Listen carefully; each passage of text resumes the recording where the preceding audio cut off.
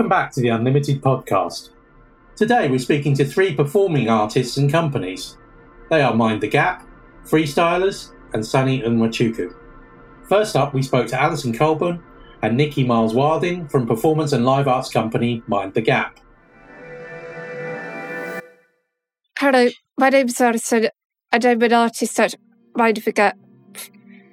Over the past 7-8 years or now, the company has stopped doing scripted work and just gone on to a more contemporary edge where we create a script using ideas which we have in our brain and make those ideas come to life.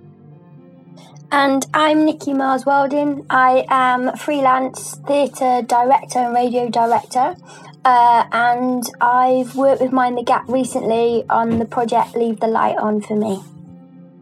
So Leave the Light On For Me is an outdoor performance, and it's been developed over the last year between myself and the Mind the Gap artists, and Joyce as well, who is the artistic director at Mind the Gap and is also the co-director on this project.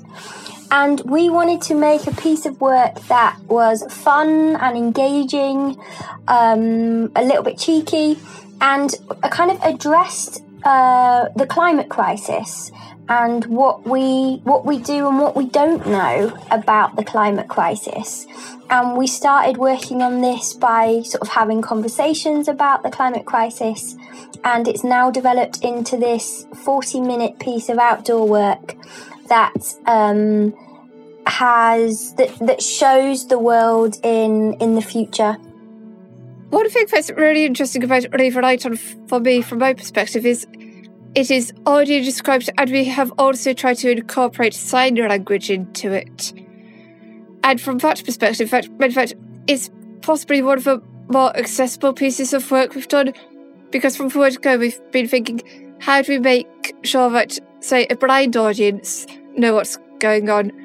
How do we make people who may not be able to fully understand words, how do we simplify it and make the words less so, and try to make the action speak louder than the words? On South Bank, it may be outdoor or indoor, but either way, the general stage layout will be the same. There'll be 2 pylons near what in theory would be the front of the stage, and then at the centre back you have a nice metallic tower. The pylons are attached to the tower. And near the pylons there should be a chair each. One has a fake generator on it and the other that has a plant on, usually. If the wind doesn't blow it off, which it tried to do this weekend just gone. And the chairs as well, aren't they? They're kind of made out of plastic bottles, recycled plastic bottles. Yes, the chairs are metal frames, I believe, but where you would have the cushions, you have plastic bottles. And the whole set has been sort of made from recycled material, so everything has got that sustainable feel to it. Even the kind of that's on the costumes, what clothes the characters are wearing, a lot of that has been sourced from second-hand shops as well. And when for any reason it isn't possible to get from second-hand because the design is really specific, shall we say, for one or two things, they've tried to make sure that it is done as sustainably as is humanly possible to do so, to enable it to be sustainably sourced. For me, as the co-director on the project, I had to really expand my knowledge of the climate crisis as well, to kind of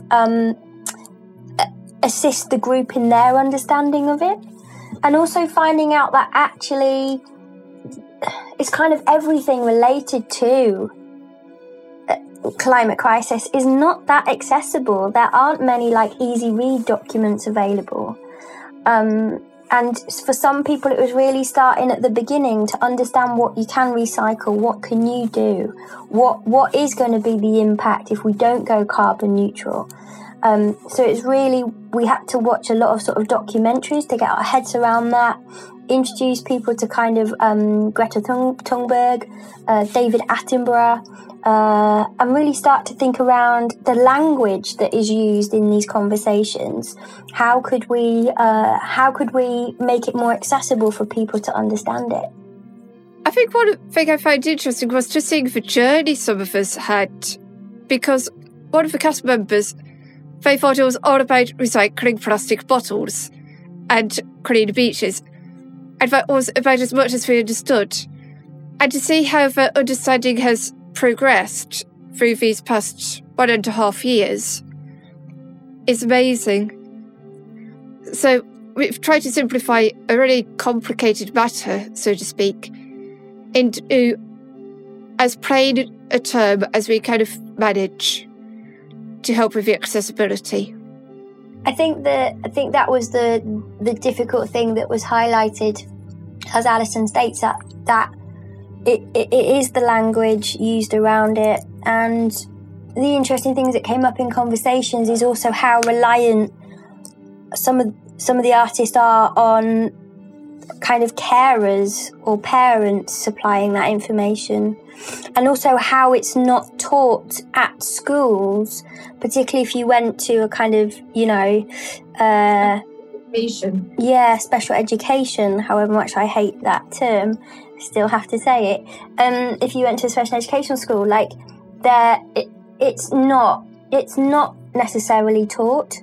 So it was quite interesting hearing from the artists how angry they were that this knowledge had never been given to them, that they really have felt excluded from the conversation. So it's really highlighted kind of changes that need to be done and how that can and what that can possibly look like. So far we've only stuck to England, and I don't think we've even been further south than London so far. So of course, it could potentially go into Wales or Scotland. But if it is that accessible, why don't we go international? Yeah, I think the hopes for the project is that it is seen by wider audiences. So this year it's had a kind of bit of a tour, as Alison mentions, and has been at Unity Festival in Cardiff, has toured sort of round West Yorkshire and coming down to London, yeah. But I think it could do with going to more places on a wider scale, so more people can see it. It can, yes, it is built for the outdoors, but part of me goes, could it be a little schools tour actually? Because I think there's a lot in there that actually young people should start to understand, and the young audiences that have come to see it have really loved the characters. And the Planet Inspectors have quite a big sort of fan base as well, with their kind of weird and wonderful costumes that they have. I think the impact of it is to, I know Mind the Gap are working with some organisations to look at the research going into the language used around climate crisis. So I think it will have a bit of an impact that way as well. So those wider organisations can start to think about how they are communicating what's going on with regards to climate crisis. So yeah, there's kind of the impact of the show, but then also the impact of the findings and the research that's coming out from our process. I think it's worth saying that Leave the Light On for me it's a fun, interactive, amusing and universally important piece of work that I feel really proud of, and it's been, for me as a freelancer, it's been really fantastic to work with Mind the Gap on this, and thanks to Unlimited for allowing it to happen. And yeah, here's to much more of Leave the Light On for me moving forwards. Thanks, Alison, and thanks to Nikki. Next, we spoke to Roland Carline from Freestylers about their work, Everybody With Me Always. First of all, can you introduce yourself and tell us what kind of work you make as an artist? Hi, my name's Rowley, and I facilitate and today, I'm representing a group of artists called Freestylers, a group of creative people who some of us identify as neurodiverse, some of us identify as having learning disabilities, and we meet every Tuesday, and we have a freestyle session at Siobhan Davies Dance, and we basically keep it very open as to what that session might be, and sometimes people use spoken word, and sometimes we put on our favourite music and do freestyle dancing, but every week it's a different thing, and we just kind of all feel our way through it collectively. So I guess I sort of like hold that group and hold that space and facilitate people who need it. But we like to think at Freestylers that we don't necessarily have any leaders, and everybody's in charge. That's great. Can you tell us the name of what you're showing at the festival and what it is? It's called Everybody With Me Always, and we were commissioned to make this piece of work right in the middle of we were commissioned just before the lockdown happened, and then we were making it right in the middle of lockdown, and I guess that's why we called it Everybody With Me Always, was because we wanted to use the money in order to sort of stay in touch with each other and keep the sessions going somehow, some way, and keep our relationships with each other alive. And so the way we started making this work was that we went on walks together. We would meet up in wild spaces to try and make it as safe as possible, and go walking in the wild, like sort of outside London, close to where people lived. So we'd just take a short train journey to wherever we could get to, and then just go for a walk, and we'd film each other and just sort of like have chats about how we were feeling, where we were at, what we're worried about, what we're thinking about for the future, thinking about what our group is and what it means and stuff like that. And that's the starting point. And in the work, you'll see all these walks that we go on, and we put it all together. We just picked out all our best bits from the walks. We talked about what we wanted to go in, and it started sort of kind of telling a story. So it's got a bit of a beginning, a middle, and an end. And the first bit of the movie is all about I guess it's a lot of it is to do with what it means to perform in front of people, and it's about like confidence, and about getting confidence and finding like the self-belief inside of yourself to sort of get up in front of a load of people and perform.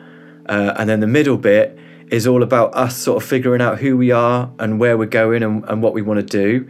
And then the end bit, in the journeys, we sort of ended up, the walks often ended up at a big body of water. So it was all like we always ended up at a lake or at the sea or somewhere like this. And it like just interestingly, a lot of people started talking about loss and people that they'd lost. And somebody in our group lost her brother in the pandemic. And so that sort of shaped the final chapter, really. It's kind of about, again, it's about the importance of being together as a group and holding each other and holding each other's feelings of loss. So in addition to the film that you've already talked about, this is quite interactive, isn't it? You're there for, is it 2 hours, 120 minutes on the live performance? Yeah, the live. So can you talk about the live element of this and how people can get involved in it? Yeah, so basically like there's at the beginning, in order to sort of like enter into the space, we've got a performer called Ezzy and another performer called Adam. And they are really into like Vogue dancing, ballroom and stuff like that. and they come in and they talk to people about that, and we all sort of like enter the space in a very flamboyant way, and we invite everybody who's in the audience to sort of enter the space in the same way by kind of walking down a catwalk that we're going to kind of create with the audience, and showing everybody how Adam says how fabulous we are and how amazing we are, and like that. So we get everybody up to get involved in that if they want to. It's always a choice. We're never like going to force anybody to get up if they don't want to. But we find that it's a nice way to sort of like get into this space, and sort of throughout the performance we always say to people, like, you know, that they can move around. We don't have to have that audiences sitting down, performers standing up, and sometimes the performers want to come and sit down in the audience because they need to take a break as well. And then there's other bits in the performance where, like, you know, we'll just have we'll put some like music on, and people will be doing their freestyle. But then other times people might get up and do a solo. For example, there's a guy there called Joe, and always in his solo, he's always looking for people to come and be his backup dancers. So he might invite people to come and join him and be a part of his performance and stuff like that. The other things in this that you found challenging working on, I mean, one of them, the obvious one, would be the pandemic, but were there other things where there were difficulties? Are there things that you did that were new? A lot of people in our group have never left London before, and we've been, like, last year we've been on a bit of a tour. We went to Scotland, we went to Newcastle, we went to Liverpool.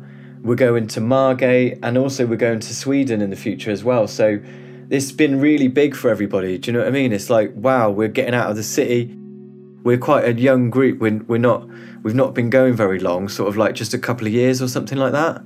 So all of it has been new and challenging in lots of ways, but amazing. Like, so quite often the challenge is what makes it amazing, because you don't know if you can do it or not.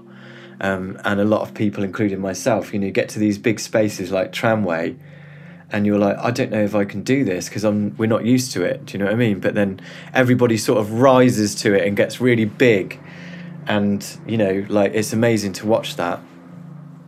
That sounds so great. I can't wait to see it. So you've talked a bit about, like, you're going to Sweden, right? Are there other plans for this in the future? Is there anything you'd like to, you know, kind of do bigger and better in the future?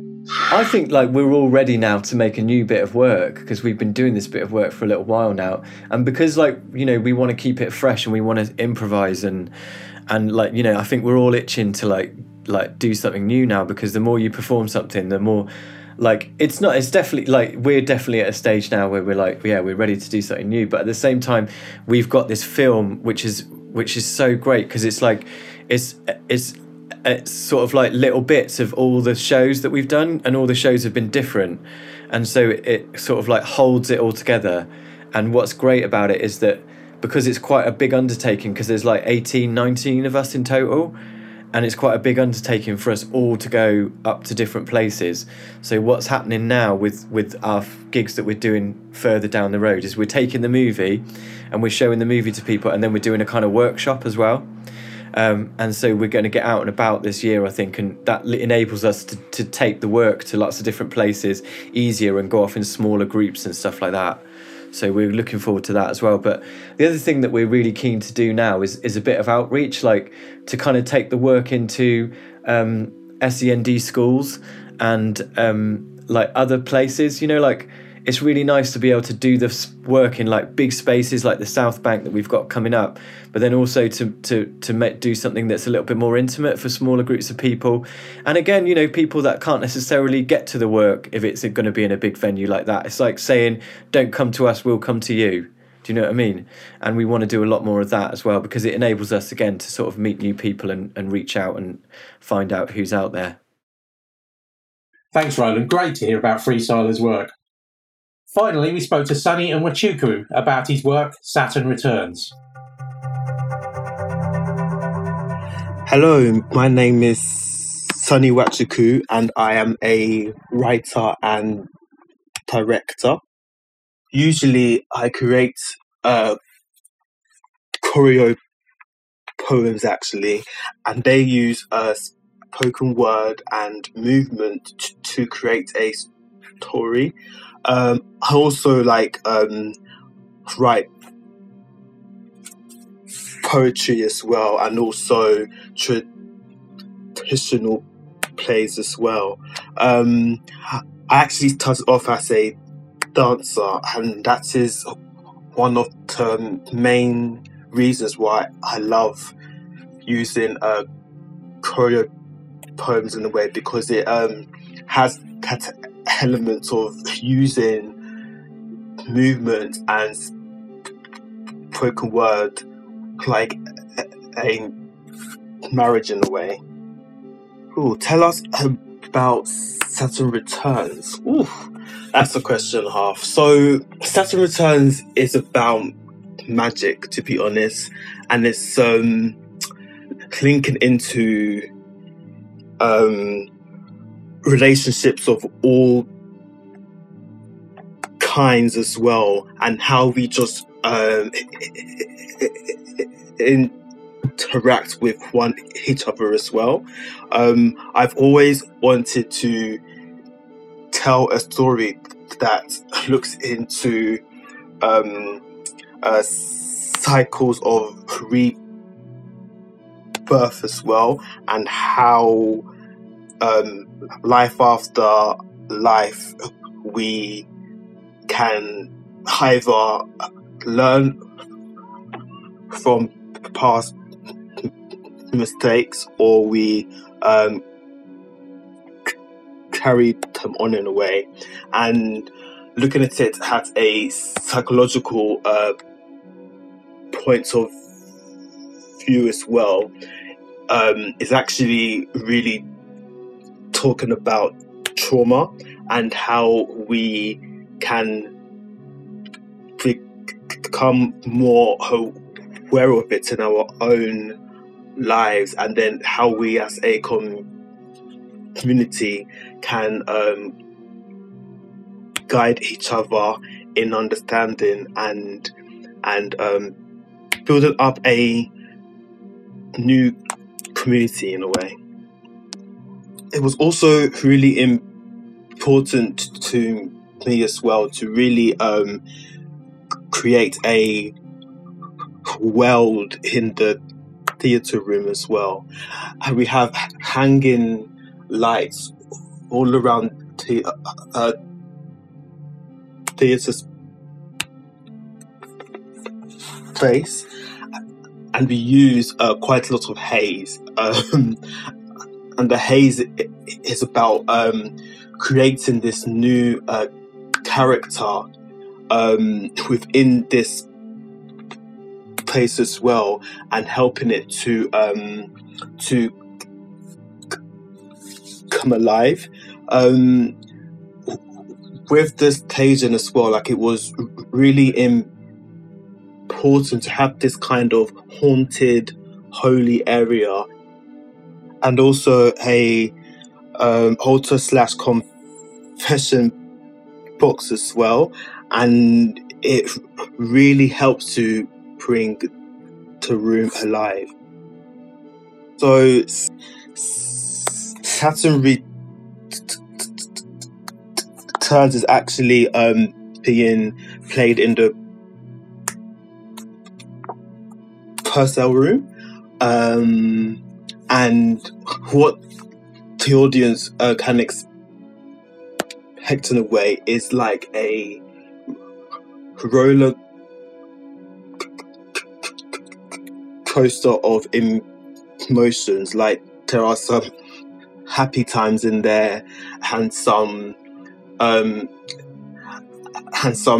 thoughtful times in there, and there's loads of shade as well, and in a way, like, it's like real life in a way, and it's like just actually hearing your friends speak in a way. And what I really like on this actual piece as well is that everyone can relate to Ada and Obi. What was really new about this work is actually being a director who's tamid, I don't know anyone who does that. So like, if you know anyone, please let me know, because it's not easy out here. And that has really quite stretched me. And the reason why is because how the rehearsal room is how I also bring myself in the rehearsal room, if you know what I mean. Like, what I really like is how slow my rehearsals are, and how access is really at like heart of my rehearsal room, and it really turns into a community in which we all hold each other in a way and work in a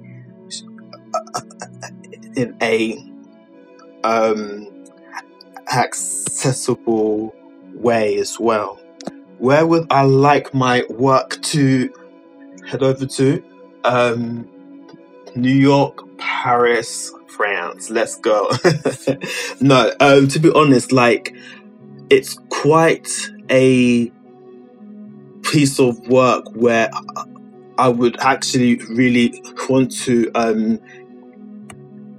take this to America,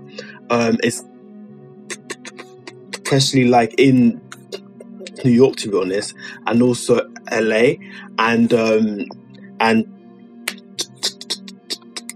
Chicago as well. What I really love on this actual work is that because there is movement and also spoken word, you can really understand the piece of work on different levels, and I would really like to actually tour this work in like Europe as well, and to really understand how different cultures react. Thanks, Sunny. It's been great to hear about some of the performance work at the festival. Some of this work will be available remotely, so if you can't get to the festival physically, head to the Unlimited Festival page on the South Bank Centre website. There's a link in the description of this podcast. Thank you so much for listening. We'll be back to speak to 3 more great disabled artists about their work at the festival. See you then.